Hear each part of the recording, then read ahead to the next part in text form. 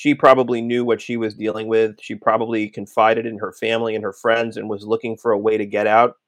And we know that in cases of intimate violence, the most dangerous time is when someone is leaving the relationship. Welcome to the global phenomenon, Surviving the Survivor, where we're all just trying to survive in a rough world. What's up, STS Nation, and welcome to another episode of Surviving the Survivor, where we promise to bring you the best guests in all of true crime, and this episode is no exception. But first, we want to say that our thoughts are with the missing mother of three, Anna Walsh. The search for the missing Cohasset, Massachusetts mother entered its 10th day. She has not been seen since the early hours of New Year's Day, officially reported missing on January 4th. Our best guest lineup today featured two very interesting individuals. The first is an internationally recognized expert in the security realm. Anthony Amore has also worked in Homeland Security at the federal level in aviation and facility security, as well as immigration enforcement. He is also an expert, and listen to this, in matters related to security, fine art, and in the theft of highly valuable property, including rare masterpieces. He's one of the world's top experts in the field of stolen art investigations. Anthony is the best-selling author of Stealing Rembrandts. His second book, The Art of the Con, was a New York Times bestseller in crime. And he also has a book out called The Woman Who Stole Vermeer. He just recently wrote an article for the Boston Globe in the last day or two called Brian Walsh and the Art of the Sloppy Con, which he will walk us through momentarily.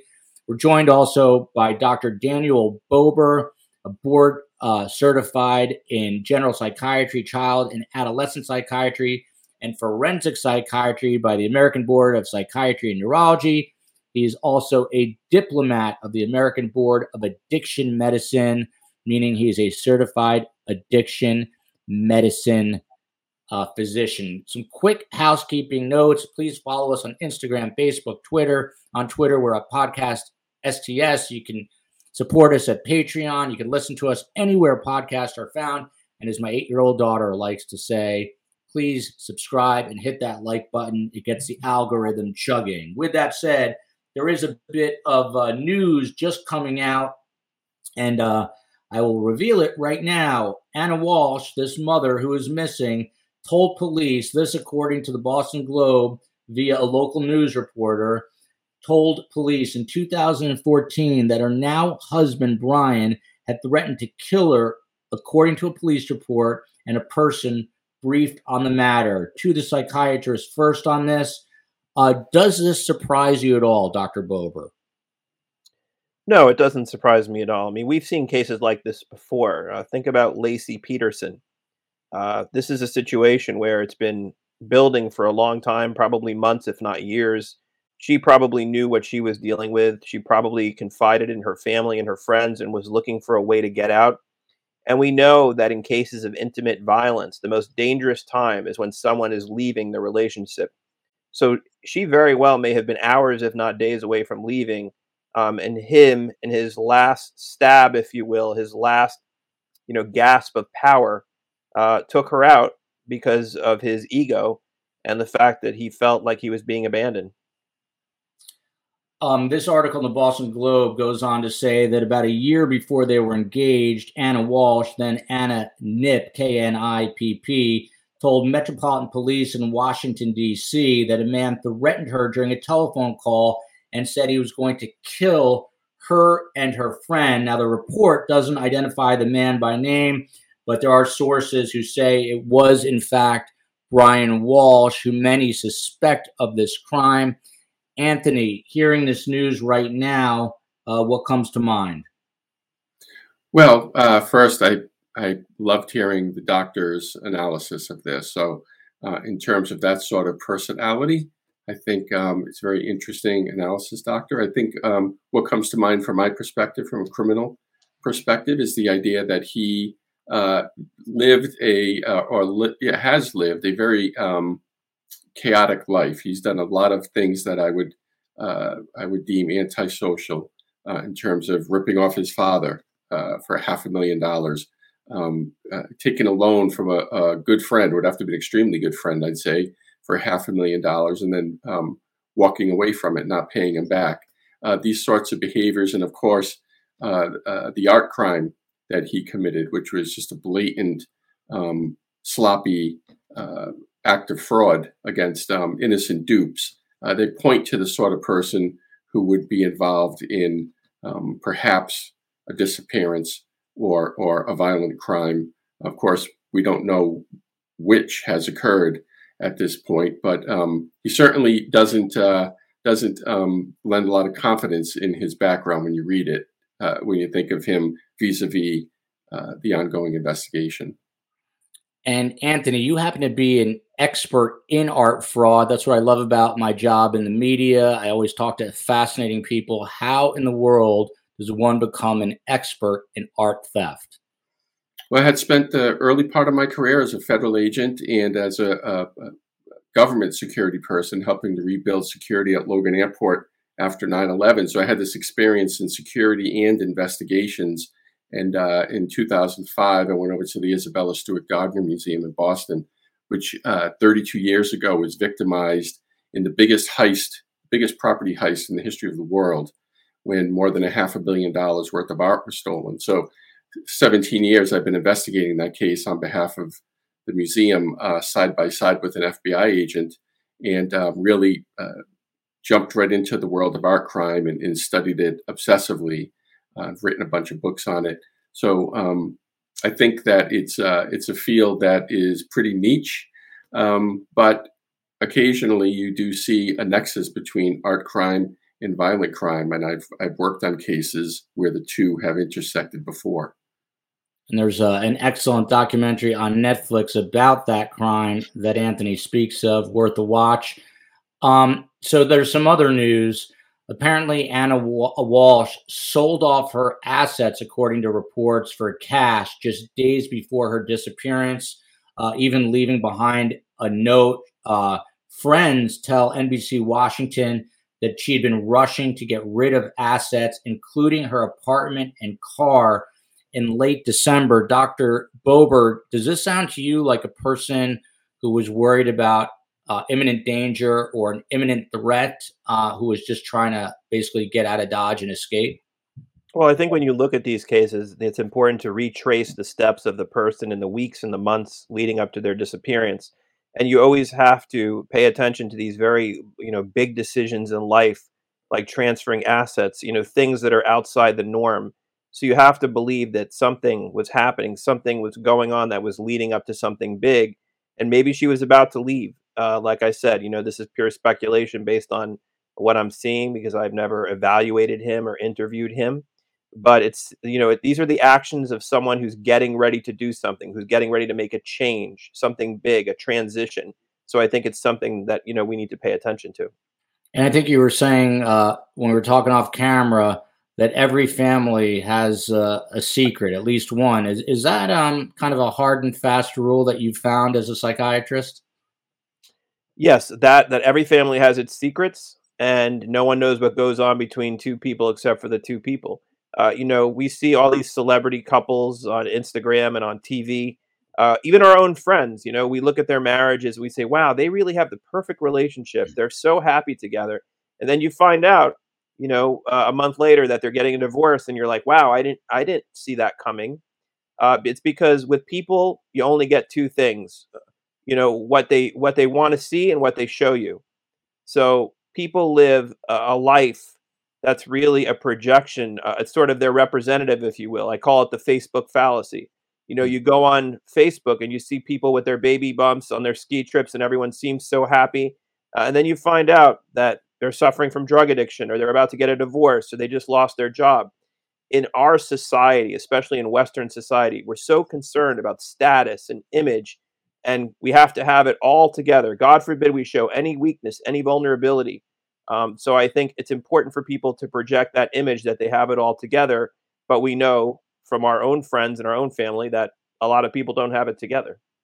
And I'll one up you on that and I'll dub it Instagram insincerity. I always see my wife scrolling through Instagram everyone's life looks so perfect, and exactly like you said, then you find out, the husband's having an affair with another man or Or whatever the it wife is. just got out of rehab or something like that. Yeah, it's Exactly.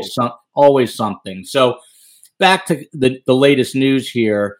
There also appears to have been a message written on the side of a champagne box. We all know that, according to the husband, Brian Walsh, he disappeared New Year's Day. And that message says, and I'm going to quote here, "Wow, 2022, what a year. And yet we are still here and together. Let's make 2023 the best one yet! Exclamation mark. We are the authors of our lives. Courage, love, perseverance, compassion, and joy. Love, Anna." To the non-psychiatrist, Anthony Amore, who's got love in his last name, does it sound like she was full of it in terms of being full of love here? Or do you think this was just some cryptic, insincere little, message that she left on a bottle, not in a bottle? It's very difficult, because as the doctor said, we don't know these people, and I don't know her. I don't have a baseline for her. I don't know how she communicated with her husband. Typically, this, you both refer to Instagram aptly. Anna's Instagram portrayed a beautiful, happy, glamorous, fulfilling life filled with luxuries, and we didn't know what was going on behind the scenes. It seems like some of it could have been a facade. This note that she left could have been a facade. Joel, I mentioned I watch your broadcast, and I watched it a lot because of the Idaho murders, which just captivated a large portion of the nation. And because I'm an investigator, I watch it thinking to myself, what we know is such a small little piece of what the investigators know. In the Idaho case bore that out, right? When we saw that affidavit, the probable cause affidavit, and you saw what was in it, and that's just a fraction of what the police knew.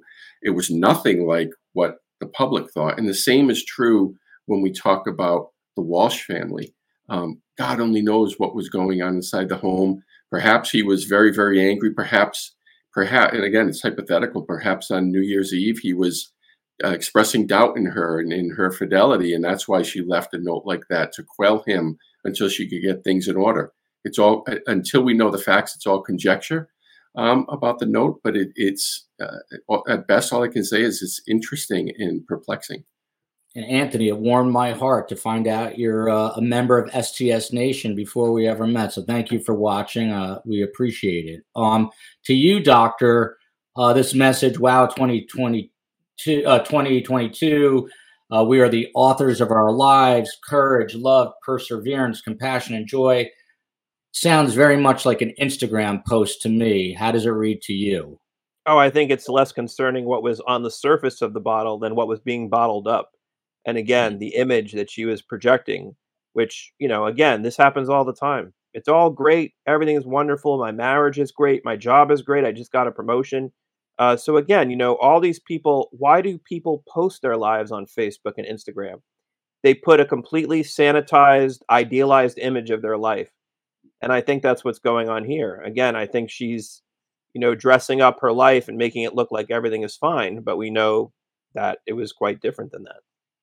By the way, just for the record, I don't do that. I just posted a diatribe of mine aimed at my 3 young kids who don't even know what a rotary phone is. And I was yelling at them and told them I didn't have Google, told them I had encyclopedias, I had to go to a library. Anyway, I got out of hand. So not sanitized on my end, but I digress. So, Anthony, you wrote an interesting article basically calling Brian Walsh a sloppy con man.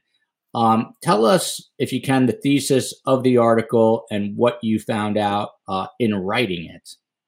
Well, the article is based on his crimes committed in the realm of art. And I was aware of his fraud from a few years ago because I know the FBI agent who investigated the case. I know her very well. She's a top-notch agent. And when you look at what he did when he was what he did in a nutshell, it's much more complex than this. But he had a friend in South Korea who bought some art.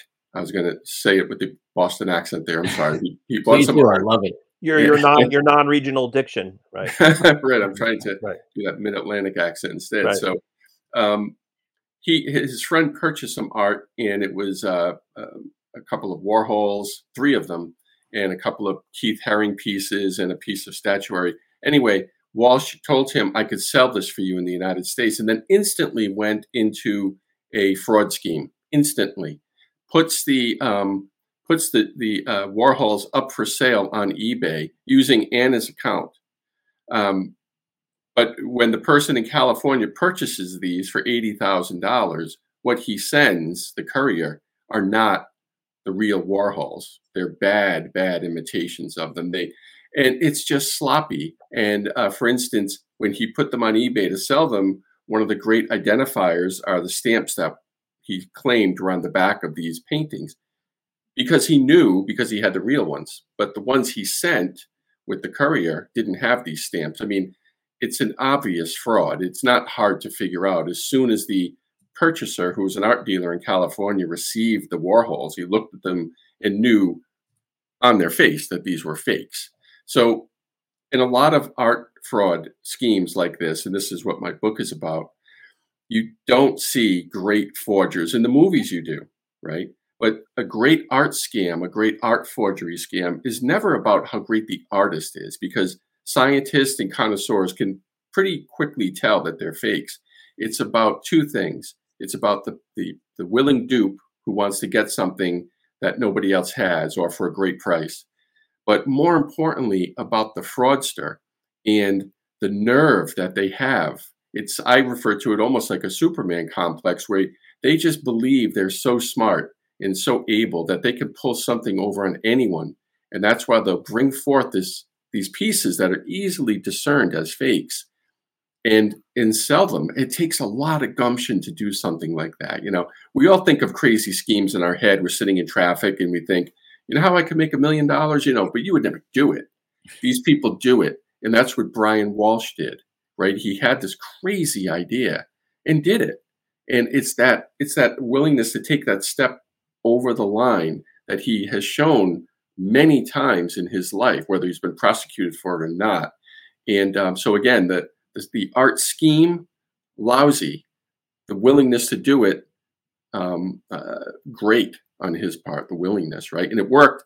He sold them for $80,000. The guy called him out on it. He sent him back $30,000 and kept giving him excuses about the other 50 until the person called the FBI. And that's how he was ultimately arrested. I feel like a Warhol would be, it's not more than 80 grand. I feel like it would be more than 80 grand, but right. The 2 together, they were small works on paper. We're not talking about the big silk screens. Yeah. And they weren't the famous ones. These were called shadows, these 2. And it's different than, say, a Rembrandt where it's hand painted and this and that. It's not the big silk screen. So the smaller works would be of lesser value. But again, it wasn't about Warhol. It wasn't about Keith Haring. It was about lying to a very, very good friend of his in South Korea. This person was very close to him and very trusting, saying I can sell them, and immediately going about a scam to rip people off repeatedly. And Dr. Bober, to you, I mean, there's obviously a financial motive to sell fake art, but what does it say about what's going on inside his mind that he believes he can get away with this? So most people who aren't sociopaths or psychopaths operate on the principle that they're motivated for reward, and they try to avoid punishment or negative consequences. Psychopaths or antisocial people or sociopaths, they all are different names, but they all have overlapping characteristics. They will take on these challenges. They have no aversion. They have no fear of getting caught. And also, art fraud, which is a fairly sophisticated crime if you're doing it well, he obviously thought he was a lot smarter than he was, or he was just very sloppy about it. So it just shows his inflated sense of self-worth and his abilities, and just how sloppy he was and how poorly thought out this was. And again, a guy who is so impressed with himself, but is severely lacking in the judgment and in the foresight of what he's doing to enter into something that, again, requires a high level of sophistication. There's a lot of other cons, a lot of other scams he could have pulled that were a lot simpler, but he chose to do something, and it just shows how poorly planned this was.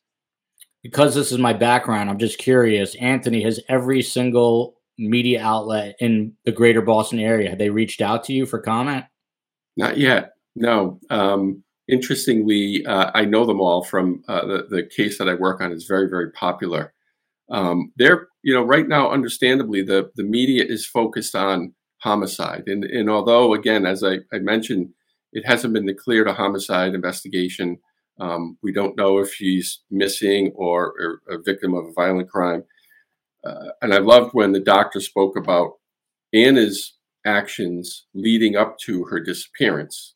And then the other part of the investigation is his actions after the disappearance, right? And his actions since the disappearance have been so deceptive that he has been arrested and arraigned and charged with misleading the police because he is not helped. He's lied, allegedly lied about his whereabouts and his actions. And again, as the doctor just mentioned, really said it very well, his lies about what he did in the days after the disappearance are so extreme in that they're so easily discerned and proven. I mean, I happen to have spent most of my life in the very neighborhood that his mother lives in. At one time, I lived basically next door to his mother. And he mentioned going to the Whole Foods and the CVS in Swampscott, where I was every day. And anybody going into these places realizes that there are cameras all over the place. It is very easy to tell if you've been in there or not, and if you've purchased things or not. And likewise, having gone to Home Depot, not telling the police that, and having bought $450 worth of cleaning items, the idea that he could lie about these things to the police and get away with it illustrates what the doctor was talking about regarding his personality type. And not to mention, he was allegedly wearing an ankle monitor for the federal fraud case. Anthony, do we know if he had it on? Some people said maybe the battery died, maybe he cut it off. Have you heard any further news about that? I haven't. I would be shocked if the battery died. I would be even more shocked if he cut it off, because if he cut it off, the authorities would know and he would have been charged. What I had heard was that yes, he was wearing an ankle monitor, but it was not GPS tracked. So in other words, he would leave the residence and he would say, okay, I need an hour to go out to the store, but there wasn't GPS monitoring capability. So in his mind, he may have thought, well, if I could just make it to Home Depot real quick, I can be back in an hour when they're expecting me. So that was something I read in another outlet. So it may or may not be true. No, I think that sounds very familiar, Doctor. And if memory serves me right, I could be wrong, but I think he did give an excuse for where he was going. He just didn't go to the